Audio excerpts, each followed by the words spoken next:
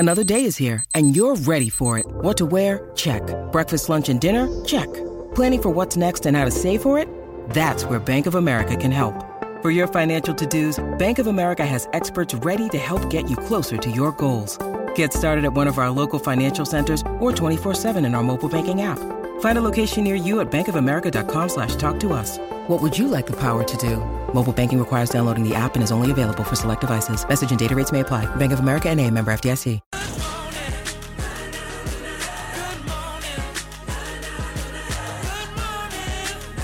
Harrison Agents. To buy, sell or rent in Tasmania, search Harrison Agents today. Breakfast with Tim Paine and Brent Costello. Are we a chance to win the whole thing? I think we're a really good chance. Really? Yeah. I mean, I know the results. I think we've lost, our last 5, maybe we lost those 3 in the bounce, didn't we, over in South Africa. If you look at their team side by side against most, they're going to stack up on paper as good as anyone. They've got a really good record in the subcontinent in white ball cricket as well. That's the great man, Ricky Ponting, talking all things Cricket World Cup, which began overnight, Tim Paine, with Where was New Zealand. Rick? Hey? Where was Rick? I thought we had exclusive rights at SEN Tassie to him. I didn't know he was going on another show. I don't know. I'll have to send him a text this morning. New Zealand has made a strong start in the opening match of this year's Cricket World Cup after defeating the defending champs England by 9 wickets overnight. This is part of our sports update thanks to the deck party at the Launceston International Bowls Classic. Conway and Ravindra, 123, 152, Tim, both made unbeaten centuries to easily chase down England's total of 282. Ben Stokes didn't play after England opted not to risk him due to a hip niggle he's battling at the moment. Right, where do you want to start here, please? You were pretty excited to see that the Kiwis got the job done?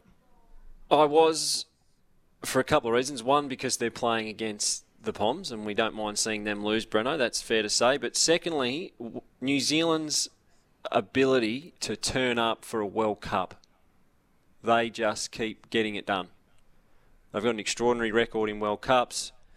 And I thought this year they might struggle. Kane Williamson's had a knee reconstruction, hasn't been playing. He's played in a few of the warm-up games but didn't play, and he's unlikely to play until probably the game 3 or 4. So I thought they'd struggle in the early rounds. But their batting last night, as I said, I got home and went to go to bed and couldn't turn the TV off. Devon Conway was absolutely on fire. And Ravindra, I actually hadn't seen much of him. And the way he timed the ball, he hit the ball all around the ground.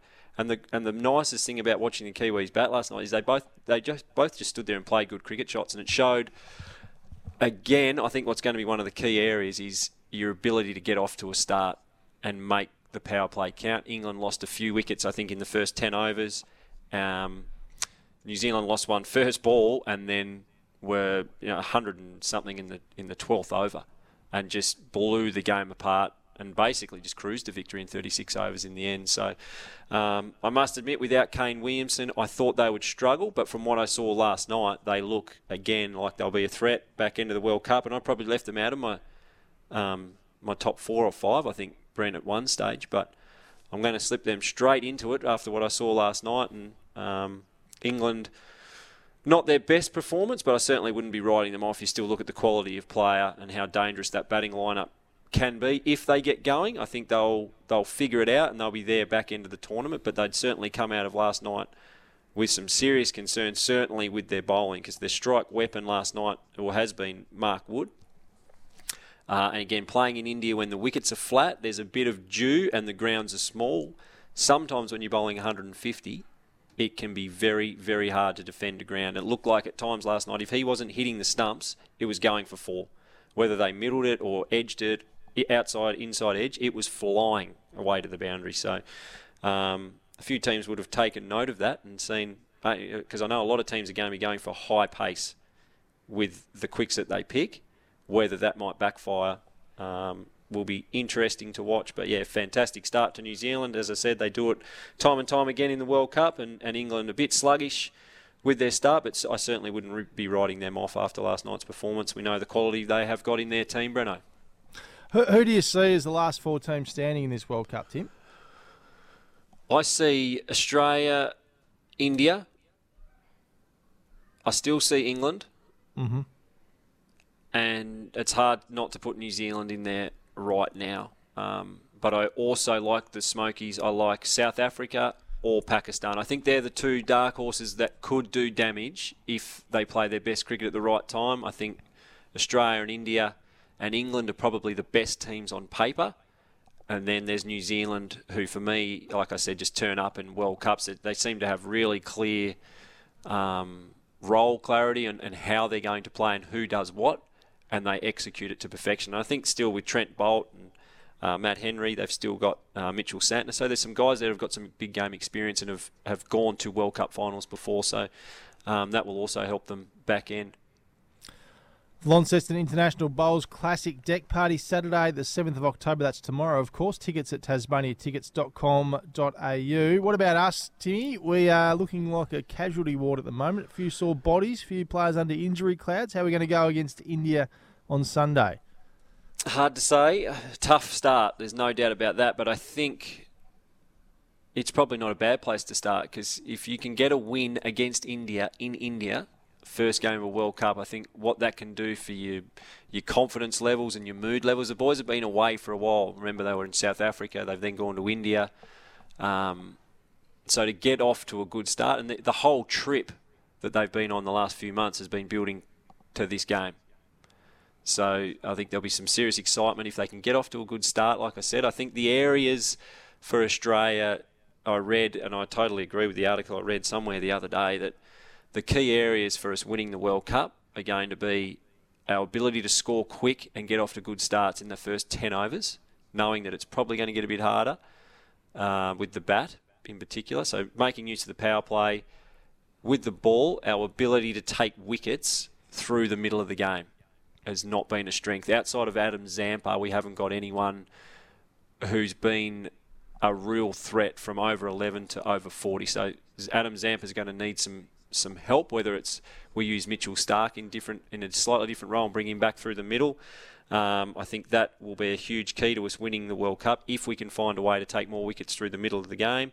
And the last thing I think is going to be really important is our play of spin, because as I said, we can get off to a start in the power play. Once the field goes out and the spinners come on, can we continue to score at the rate of the other teams? And I think the key players in that will be Steve Smith and Marnus Labuschagne. If they can bat majority of those overs and control the spin for us, it then frees us up at the back end with a Green or a Stoinis and a Maxwell to go berserk. But I think they're the key areas. Power play runs at pace, wickets through the middle, and our ability to play spin, because I think teams are going to pick a lot of spin against us. Well, that's a concern, isn't it, for us, with the lack of a genuine second spinner? We spoke about this a bit on Monday, but what are your thoughts now as we're on the eve of the tournament for Australia? Yeah, I think ideally you have one there, but we don't. So we've got to move on from that now. And we've got to, like I said, Zamps has been the really standout bowler through that middle period, but it's going to have to be either we use Stark slightly differently, or we're going to have to get Stoinis, Cam Green and Maxwell to find a way to support Zamps and get wickets through the middle. Because if guys get set and you can't get them out, those grounds are so small, the wickets are so flat, they're just going to get huge scores. So it would have been nice to have had that second spinner in the mix, but if Agar is injured and you think the next spinner in isn't quite good enough, then I think they've done the right thing to go and try and mix and match with Maxwell, Green, Stoinis, and even Mitch Marsh has been bowling a little bit in the warm-up games. So rather than the second spinner to have lots of different options to be able to throw at guys and try and throw them out of their rhythm is going to be a real key, and how Paddy Cummins sort of uses them and at what times is going to be key as well. So it's going to be an interesting watch. We're going to be doing it slightly differently, I think, to other teams. I think you saw last night England had the two spinners and New Zealand straight away in game one, and I think as the tournament goes on, those spinners are only going to come into it as the grounds are used more and more and the wickets where later in the tournament it should spin a little bit further. Very good. Having said that, Maxi's been really good. So yeah, he has. Thank you, Tim. I thought we were going to keep talking. He supports Tasmanian Doers, and looking forward to hearing from you on the text line this morning, which we've had a few in here, Tim, as we've been talking. Brent, any news on the sudden exit of Jorik Chivers from the Jack Jumpers? Well, that's from David. I haven't actually spoken to Jorik specifically about it as yet, David, but we know why the Jack Jumpers have made that move, and that was to provide ongoing stability ahead of the sale of the club. So that was the decision to install Christine Finnegan into the CEO position in her own right. Another one here, Tim, which is very, very exciting. Rumour has it that Tim lent his uncle his car, so we've ticked that off this morning. That is true. But the only thing is, it was in the long-term airport car park and cost him $50 to get it out. Is that right, Tim? That's incorrect. That is incorrect. I'd imagine it would have cost him maybe 10, I reckon, because what actually happened was I didn't know he was coming in the morning. He was flying in at a 7 a.m. flight, Brent, and I was leaving at a 6. So I said, well, I've left the car there if you want to take it. Wasn't pre-planned. I just sent him a text and said it's there. As you know, I leave the keys in the ignition, so I was ready to go. And he hopped off the plane and took it. Another one here from Barnsey, who's texted in, slight miscalculation at Longford has had us take the scenic route through Carrick thanks to our fearless leaders' backseat guidance and navigation skills. Back on track to the scramble. Brito is asleep, saying something like, all I do is win in his sleep. That's from Barnsey, as I said. And another one here, Brent, huge news just came across my desk. Sam, the mastermind Coetzee to coach the mighty Swansea Swans. Watch this space. There you go. Our texts are coming in beautifully this morning. If you'd like to get to us, 0437 552 535 or call us 1300 42 15 33. We're off to news, sport and weather and coming back with Matty Reid from Tas Racing.